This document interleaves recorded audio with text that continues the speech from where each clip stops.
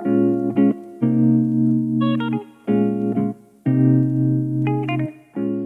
CGRU in Toronto, you're listening to Built to Play. I'm Raman Iqbali. And I'm Daniel Rosen. Look outside the window today and you'll be able to feel a certain energy in the air. The birds are chirping, the flowers are blooming, and that can only mean one thing. It means that our attention will turn towards a video game mecca. The Electronic Entertainment Expo, better known as E3, will roll into Los Angeles on June 11th. Which means that right now, video game fans are pretty excited. The trade show sets the tone for the next year. It showcases the newest trailers and upcoming blockbusters. More recently, though, the annual spectacle just hasn't had the same verve. This year, Sony won't even be there. Back in November, the company behind the PlayStation said they wanted to, quote, think differently this year.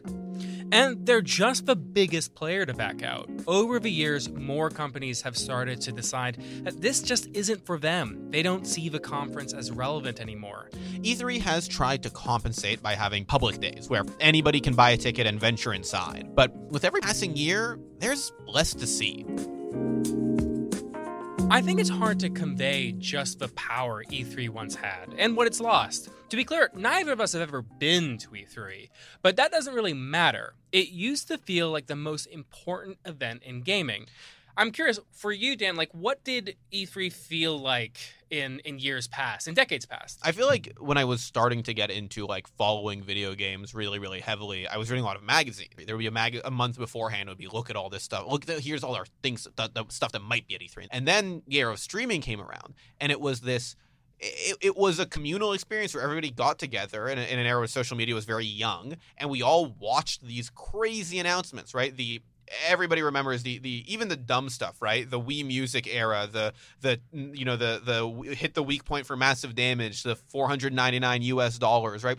Even those silly memes, it felt big, it felt monumental. It doesn't really these days because we get that kind of news all around the clock. It feels almost like this is now one event, as opposed to what it used to be, which was the event. Absolutely. There was a time where when E3 was rolling in, it was on television. You could get it on Spike TV or whatever the equivalent was, or G4. You could practically predict that there'd be some kind of before show and an after show, and it really felt like this communal moment. And again, a lot of the spectacle around it hasn't necessarily gone away, right? People still do, to a certain extent, their big stage shows, and IGN and GameSpot and even, Giant Bomb will do their big, pre and post shows. But where before, E3 felt like it was the time of year that news was going to happen in video games, now it just sort of feels like any other time. We have Gamescom now. Gamescom being a very similar show that happens later in the year in Europe. In Germany in particular. Yeah, and is at a much more convenient time in the game development schedule. But also we just have stuff like Nintendo Direct. We just have people making announcements, big announcements all the time, because people have learned that you can just control the news cycle by taking over one day. One of the many reasons that E3 has lost some of that focus over the years, some of that attention, is because of the troubles facing the organization behind it. So the Electronic Software Association, the ESA, they've really been in a rough spot. They faced burnout, turbulent leadership, it's made some controversial policy choices, and all of that has made it hard to make the annual circus feel like it matters in 2019. Briar Crescente is a video game editor and journalist at Variety. Back in May, he released a report titled Inside the Disarray Facing the Video Game Organization Behind E3. In it, he details how an ardent Trump supporter led the ESA for 11 years before abruptly resigning last October. He joined me earlier this week over Skype.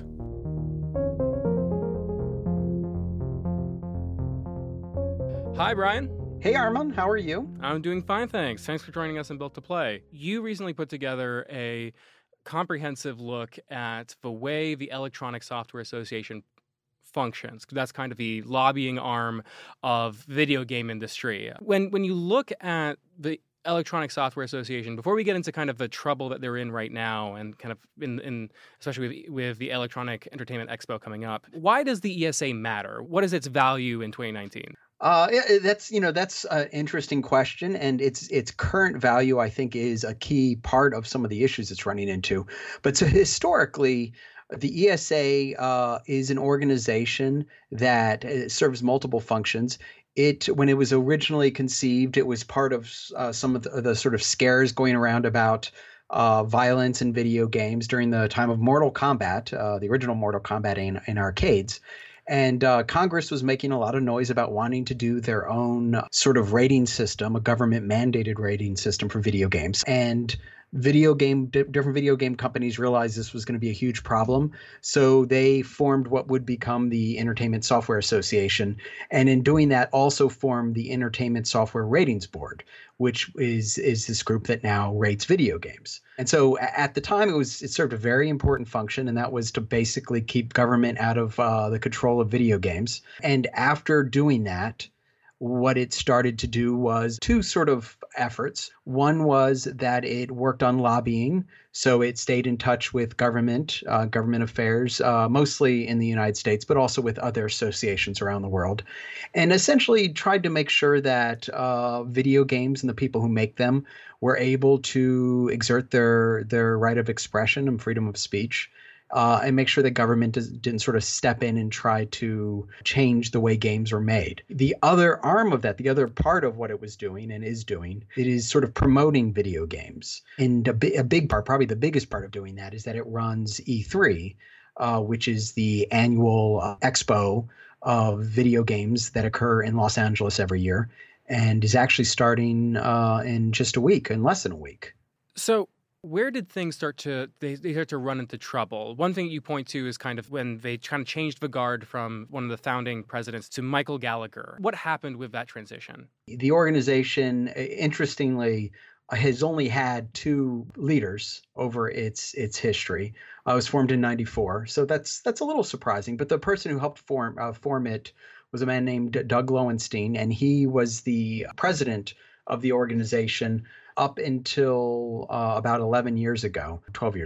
So in 2007, he stepped down and Mike Gallagher came in. Gallagher came in with some interesting background.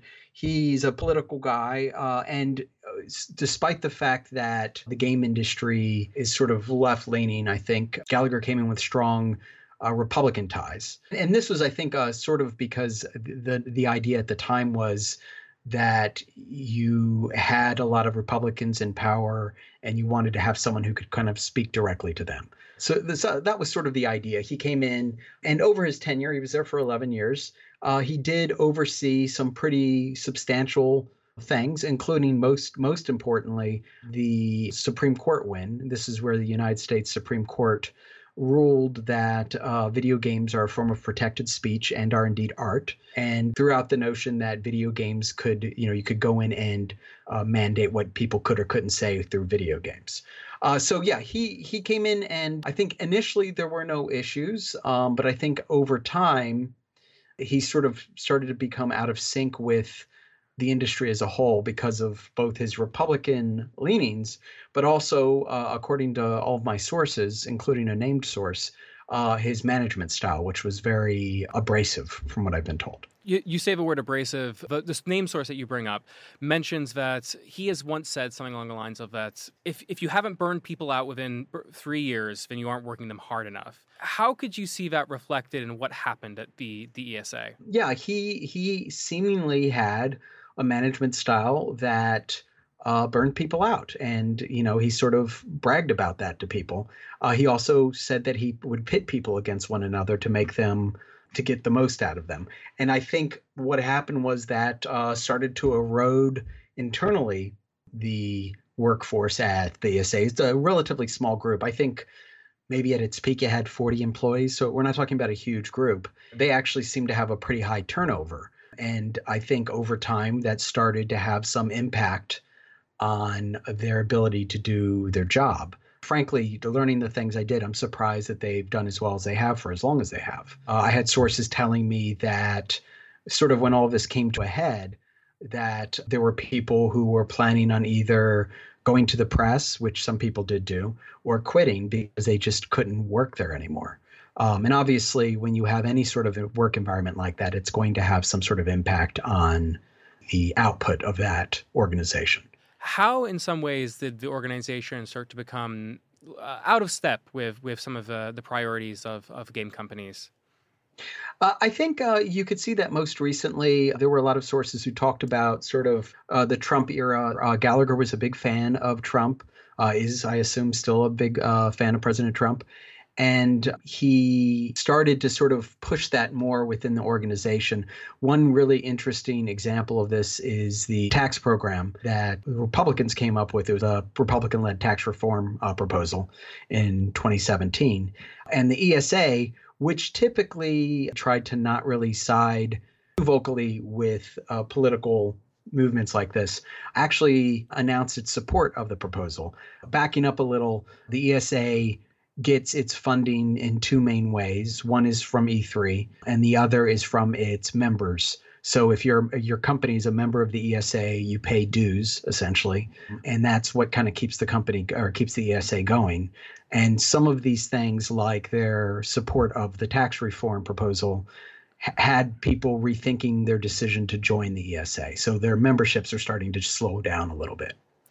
One thing that was interesting, kind of when they announced that they had that support for the tax reform, there was, I think, a certain level of response where it's like, well, the ESA is primarily supported by big companies like Activision. These are companies that probably would significantly benefit from the reforms that are being pushed by the government at the time. Was the ESA in the position of, these are the biggest voices of the room, maybe we should go with them over more myriad voices who might be more left-leaning?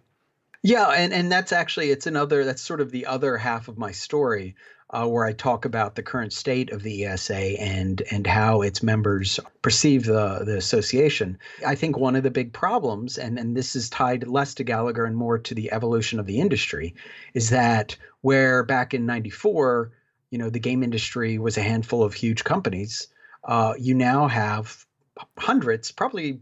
Well, I don't want to overstate it, but you have a lot of video game companies out there, and a company could be two people, and they're making a lot of games, and some of them have huge success on their hands. And unfortunately, up until recently, or at least when I wrote this story, the people at the table, and I mean that literally, these are the members on the board, and that's like, I think 12, I don't know off the top of my head, but roughly 12 companies. They're the ones who really direct what the ESA is doing. And so that board of directors is mostly made up of people who represent companies like ZeniMax and Electronic Arts and Activision and Sony and Nintendo.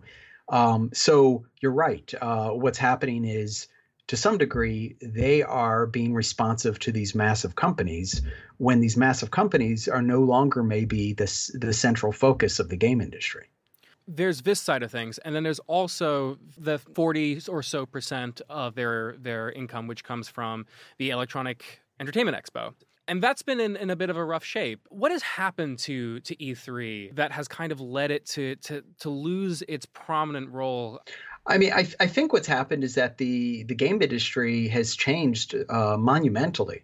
You have so many different things that have sort of intersected with what E3 does and did, that have changed so completely that an ESA in its sort of old state is almost impossible. And that includes everything. There's like a laundry list, but like influencers is an easy topic to talk about.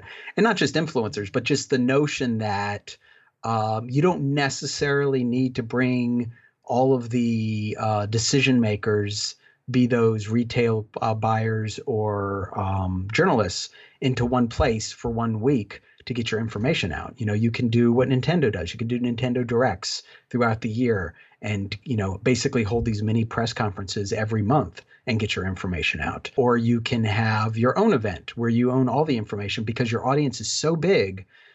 You don't need to sort of group up with other people to do it. And, PlayStation was trying that approach for a while.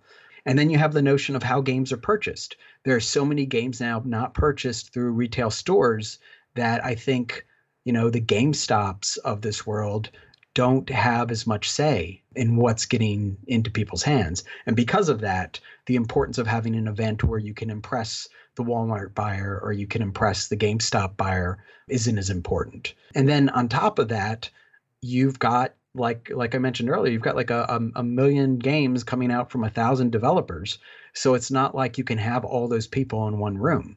And then to top all of that off, where you used to have, because there were less games, you used to have these distinct moments where most of the games came out, usually November. Because so many games are coming out now, and because they come out in so many different ways, November has become basically 12 months of the year. There's very few months where there's not some big title coming out, and alongside it, a whole bunch of other titles. So I think all of those things have undermined the value of E3 and sort of watered down its effect. And then you mix into that the notion that perhaps the ESA wasn't as on top of the ball as it needed to be to predict this. And while it was responsive to some degree, they, 2 years ago, I think, opened it up to the public. I think maybe they waited too long. Look at the state of E3 this year, next week. Sony's not going to be there. Microsoft is there, but not on the show floor.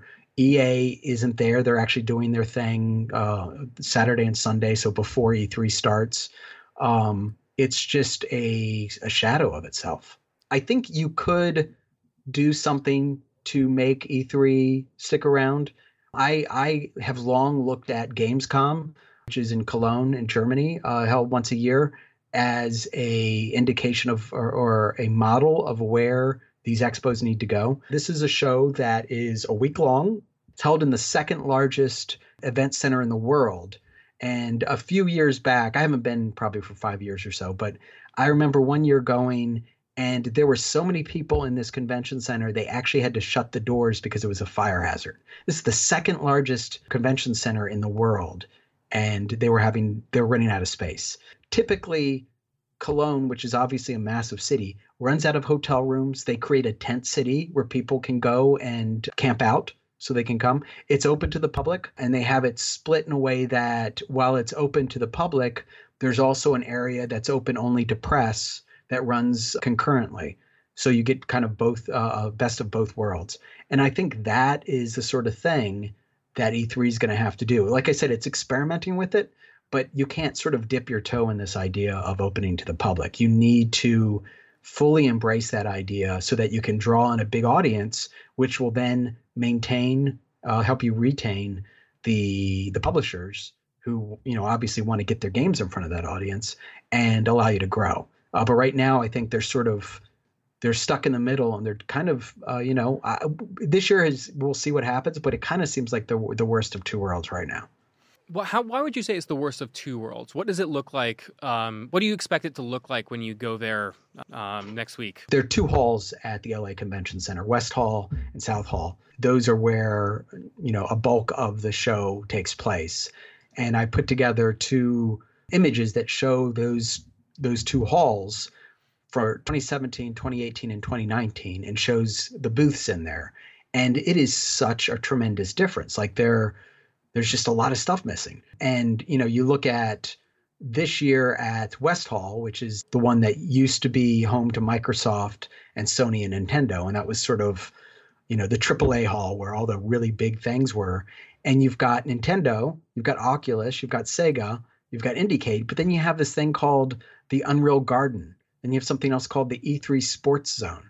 I mean, it seems like filler because they've run out of people to show off games, or at least people willing to come there and show things.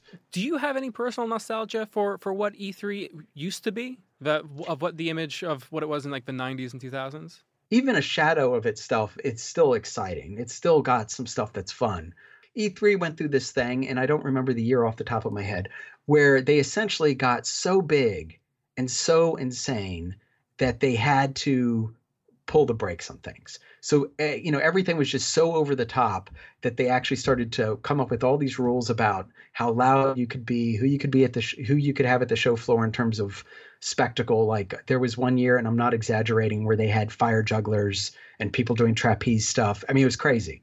The ESA stepped in and said, okay, this is too much. You can't have a live band performing in the middle of the show floor.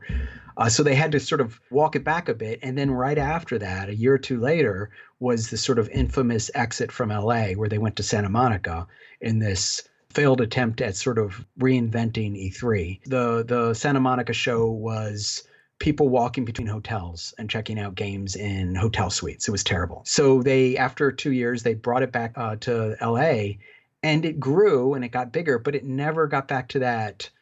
I don't know if I would have wanted it to be to the point where you couldn't hear people talking and There were circus acts, but right beneath that level, I think was fantastic, and it was exciting. And you ran into celebrities. There were always all these celebrities kind of running through the halls because they wanted to check out the games. And these booths had just these crazy setups with major statues or all kinds of other things going on just to attract attention. So it was kind of like walking through a video game carnival, and that was exciting. I maybe one day we'll get back to that, but I think to do that, again, you have to look at what Gamescom is doing and rebuild it to be more public facing and open to the public, and then see who comes. Well, looking towards the future, what is the state that the ESA is in today? Gallagher resigned, and then where has that left the organization more broadly?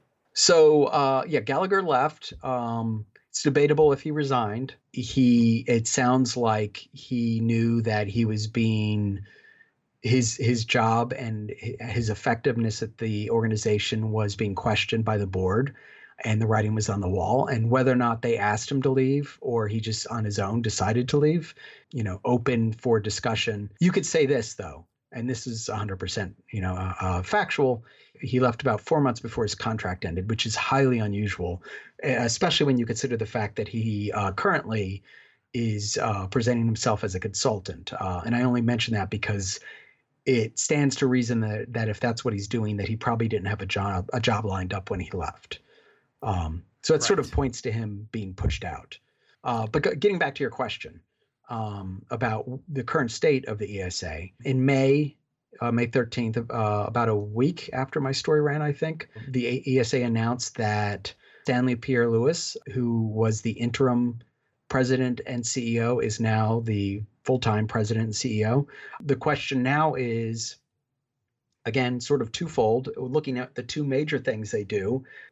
Are they going to be an organization that continues to run E3, if E3 is even necessary? And if they're not going to, and there's an argument for that they basically shed E3 and double down on what their core focus is, which is lobbying. If they don't continue to oversee E3, then what are they going to do in terms of income?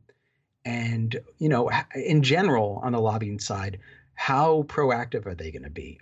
A lot of the people I talk to who are at companies who are members sort of bemoan the fact that they felt that the ESA didn't have the same voice, or the size voice it should have for the industry, the size industry it represents. Obviously, the video game industry is enormous, but the impact it has in terms of DC and as a lobbying group is not actually that big. So I think there's some work to be done there.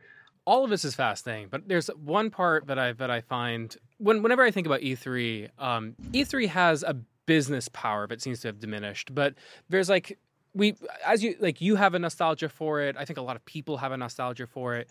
Is it somewhat odd that so much of the fandom is focused around like a trade conference? Like, do these events take up more cultural cachet than they deserve? I think E3 stands on its own in that case. This is an event that for, I don't know off the top of my head how long it's been, but for a very long time has been the place where every major game of the year is announced. And if you're there, you get a chance to play some of those games. And the final thing is nobody was allowed to go from the public. You had to be in the business or you had to be covering the business.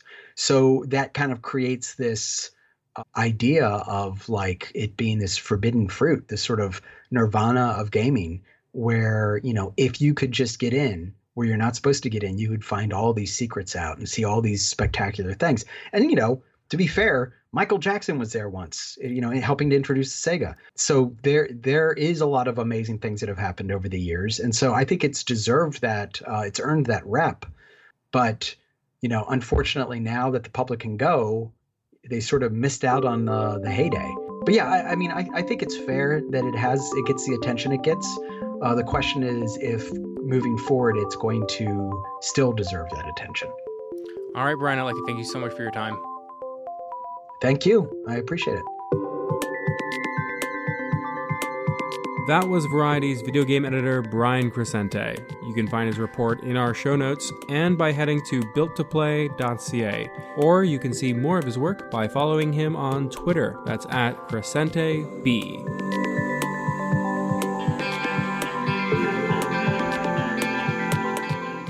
From CGRU, this has been Built to Play. I'm Armin Iqbali. And I'm Daniel Rosen. You can follow us on Twitter at builttoplay. Or visit our website, builttoplay.ca. You can also find us on Facebook. But hey, if you really like the show, be sure to tell a friend or leave us a review on Apple Podcasts, Google Play, or literally anywhere that does reviews. It can really help us out. If you like today's show, send us an email at builtplayshow@gmail.com. It would be great to hear from you. And you can follow me personally at Flarkon. That's FLARKCON. And I'm at Daniel_Rosen. And remember, God bless the ring again. Thanks so much for listening.